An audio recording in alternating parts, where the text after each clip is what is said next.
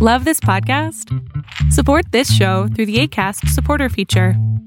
It's up to you how much you give, and there's no regular commitment. Just click the link in the show description to support now.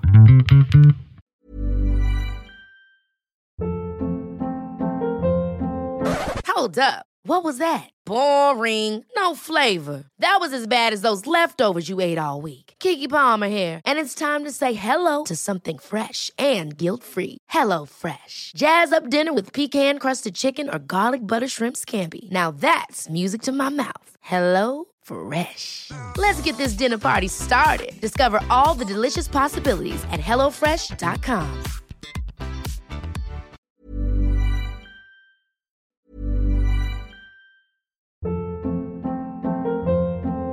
Hold up. What was that? Boring. No flavor. That was as bad as those leftovers you ate all week. Keke Palmer here, and it's time to say hello to something fresh and guilt-free. Hello Fresh. Jazz up dinner with pecan-crusted chicken or garlic butter shrimp scampi. Now that's music to my mouth. Hello Fresh. Let's get this dinner party started. Discover all the delicious possibilities at hellofresh.com.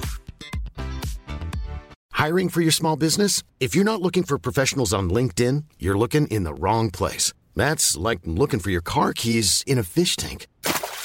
LinkedIn helps you hire professionals you can't find anywhere else, even those who aren't actively searching for a new job but might be open to the perfect role. In a given month, over 70% of LinkedIn users don't even visit other leading job sites. So start looking in the right place. With LinkedIn, you can hire professionals like a professional. Post your free job on linkedin.com/people today.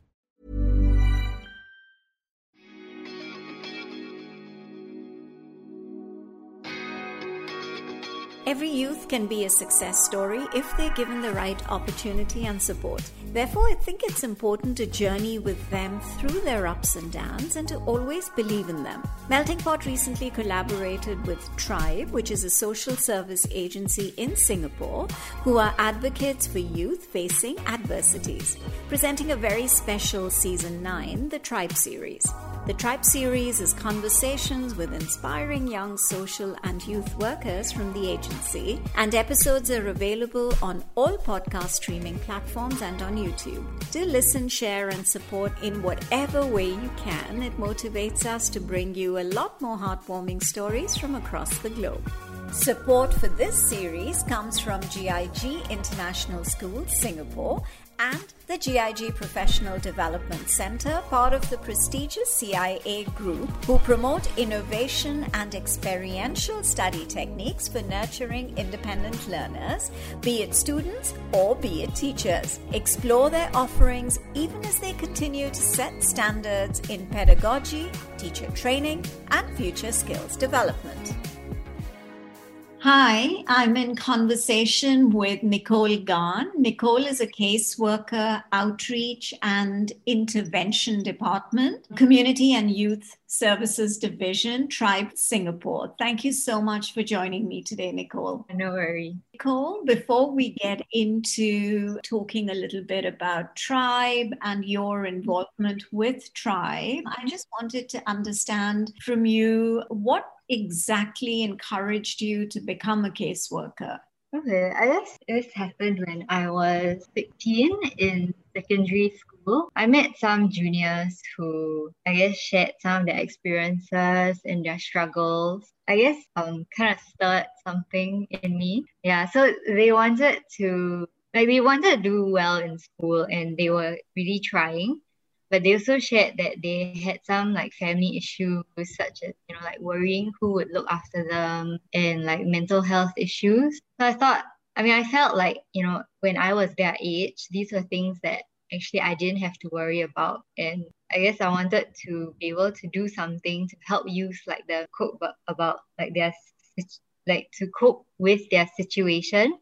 And so that's why I decided to go down this path, and try and be, to work as a caseworker. Okay. Yeah. And so while you were at school, given that you did have, you were able to, they shared with you Yeah. Was there anything that you were able to do at the time as their friend or, as their peer? Were you able to help them in any way? I think at that time I didn't really know what to do, how to respond, because it was things that I never really went through, and all I could do was to give them a listening ear. So that's also why I decided to, study, continue. I guess pursue that in like further studies so that I'll be able to understand better and learn how to, learn the skills to be able to help them. Okay. So what was the education then that you needed to pursue in order to become a professional caseworker? So I guess I started with going to do psychology in Polytechnic. Yeah, because I also wasn't too sure. Because at 16, I wasn't very sure whether this was something that I was serious about.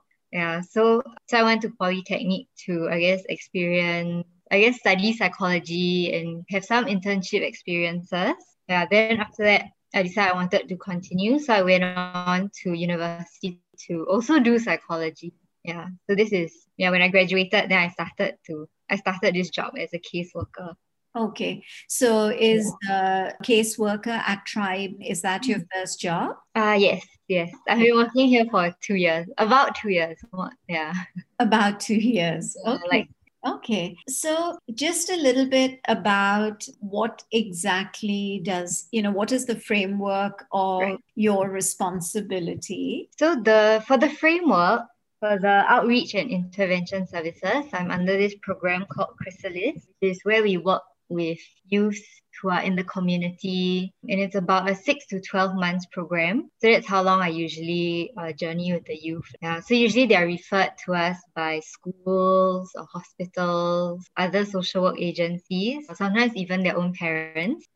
So my responsibilities usually, I guess during the duration, I'll try to get to know the youth, help them feel more comfortable sharing with me and opening up. And then also helping them to be aware about what they want and evaluating like what they're doing to get what they want. So sometimes if what they're doing might be ineffective, then we work together to find more effective ways that they can get what they want. Yeah. So then other than that, so we provide like one-on-one counseling, but then we also engage like the parents or the schools or other agencies if necessary, like to better support the youth.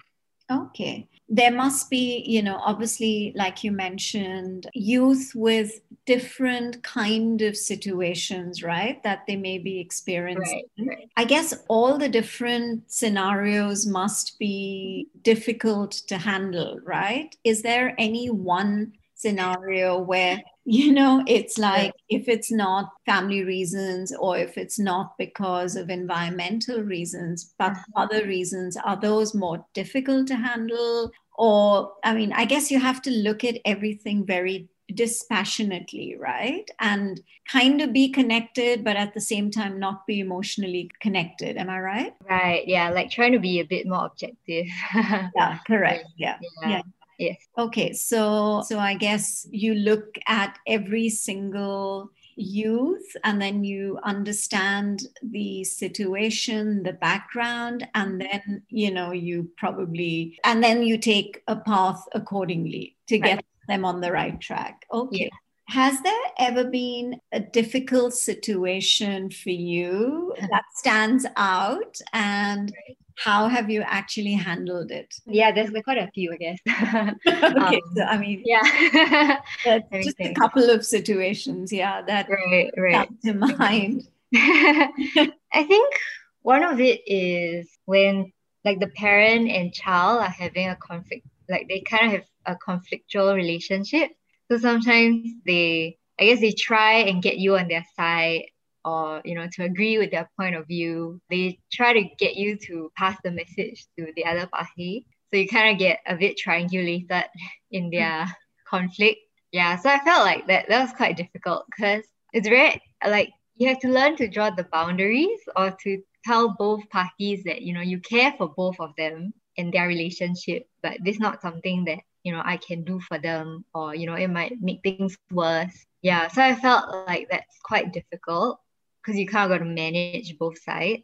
Yeah. So then does the family also, in a scenario like this, would the family also get counseling from you? So we would only counsel the family or engage the family if it's in relation to the child. Yeah. So for example, parent-child relationship, that's something that we will focus on with them. Yeah. But if it's personal issues, then we would usually refer them to like family service centers or to receive counseling from that's more focused on them. I understand that. Oh, That's what I meant. I meant when it's a situation where there's a conflict between the family and the youth, then in order to, and like you mentioned, that both try and, engage with you and try and give like your point of view and their point of view and ask you to help. In that scenario, I guess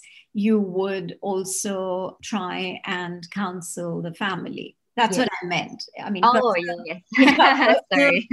No, that's fine. I can completely understand that you would obviously not get involved because I think your focus is the youth and how you're able to help him or her. So, okay, I get that. You've got like an experience of 2 years now. What are some of the qualities that obviously you have, but you also think good attributes to actually become a caseworker or a social worker or a youth worker? Right. Okay.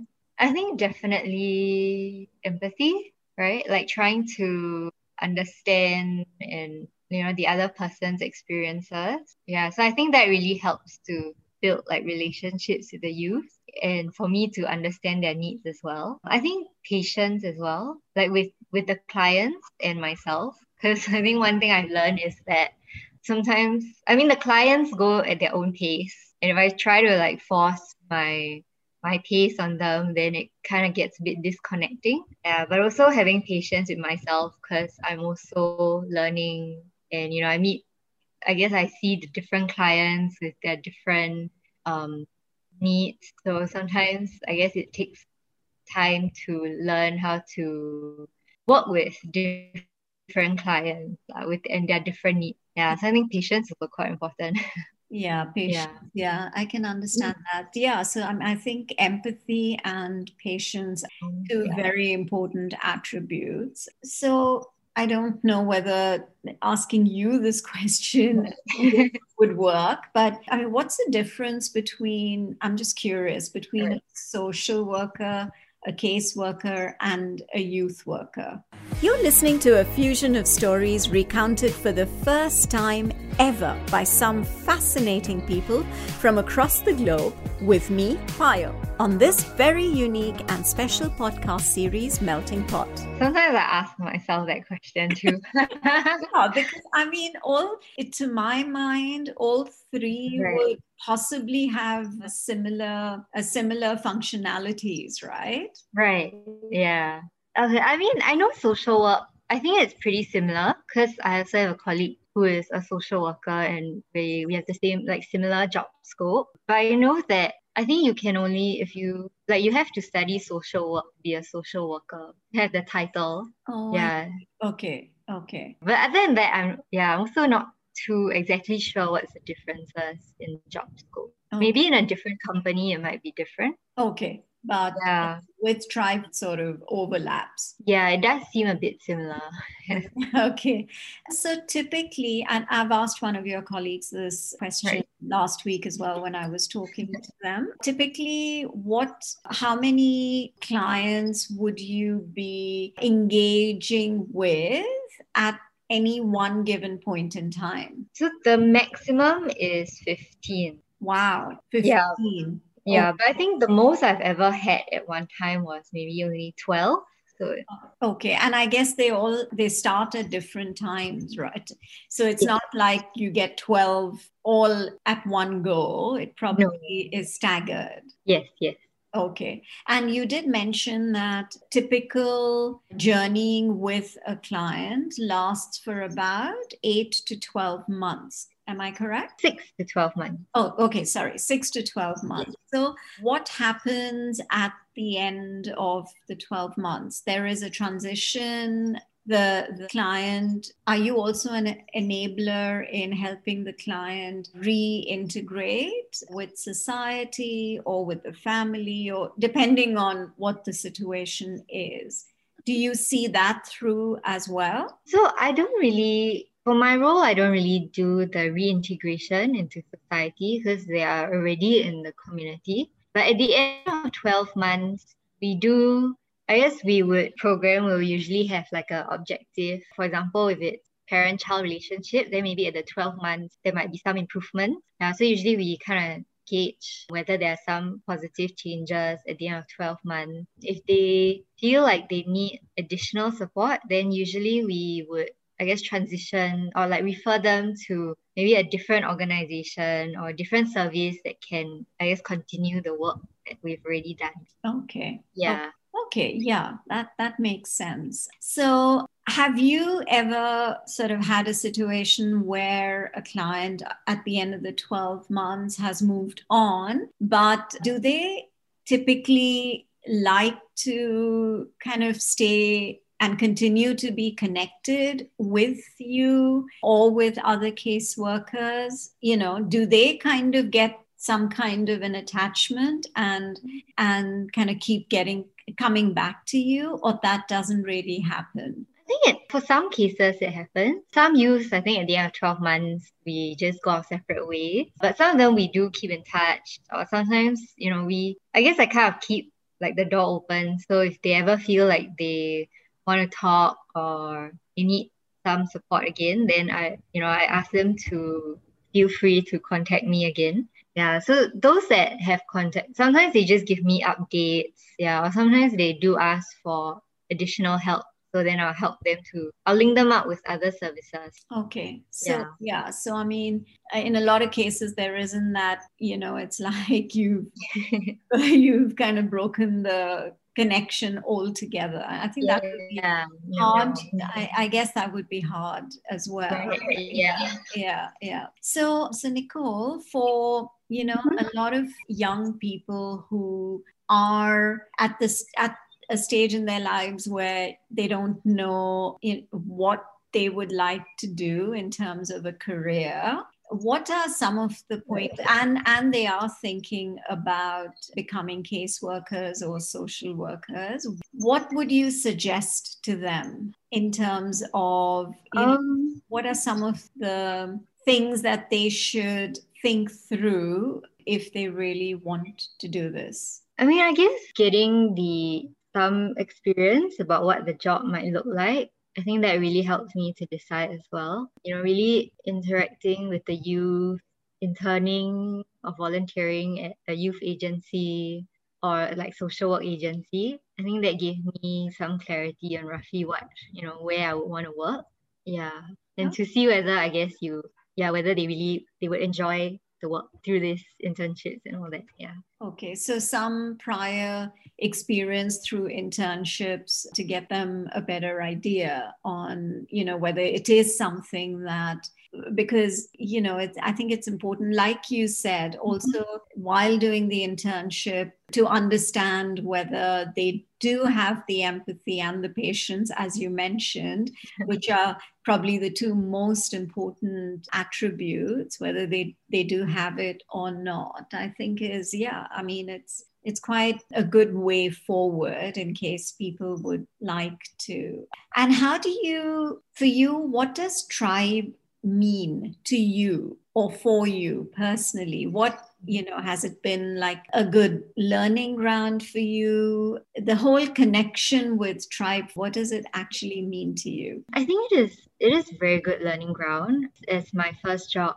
they do send you for a lot of training, and there's quite a lot of support from like my supervisor and my team.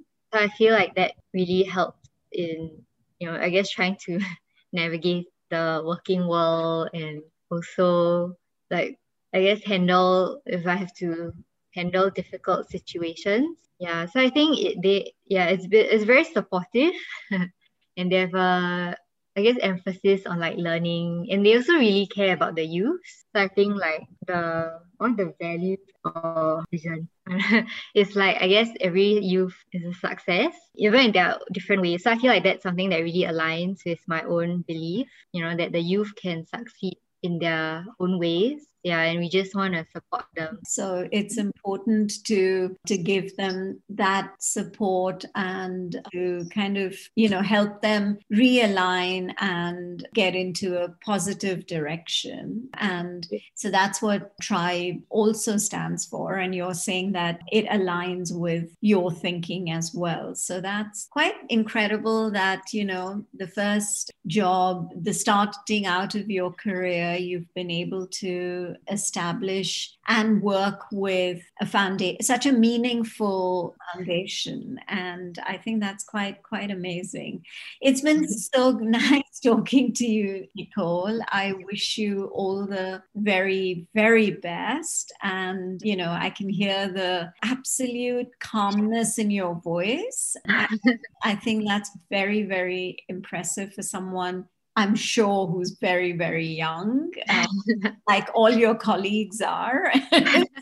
Right, thank you. Yeah, and and I'm sure you're going to do really well. So good luck, and thank you for talking to me today, Nicole. Thanks for talking to me too. Yes, nice talking to you. Likewise. Bye. Okay, bye. Bye. For more weekly conversations, do listen to Melting Pot on Spotify, Apple, and Google Podcasts. Follow us on YouTube and on Instagram at Podcast Melting Pot. So until the next episode, this is Payal signing off.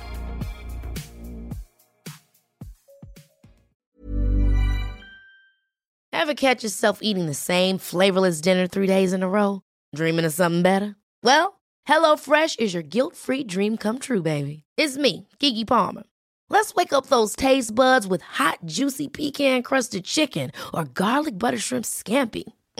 Hello Fresh. Stop dreaming of all the delicious possibilities and dig in at HelloFresh.com. Let's get this dinner party started.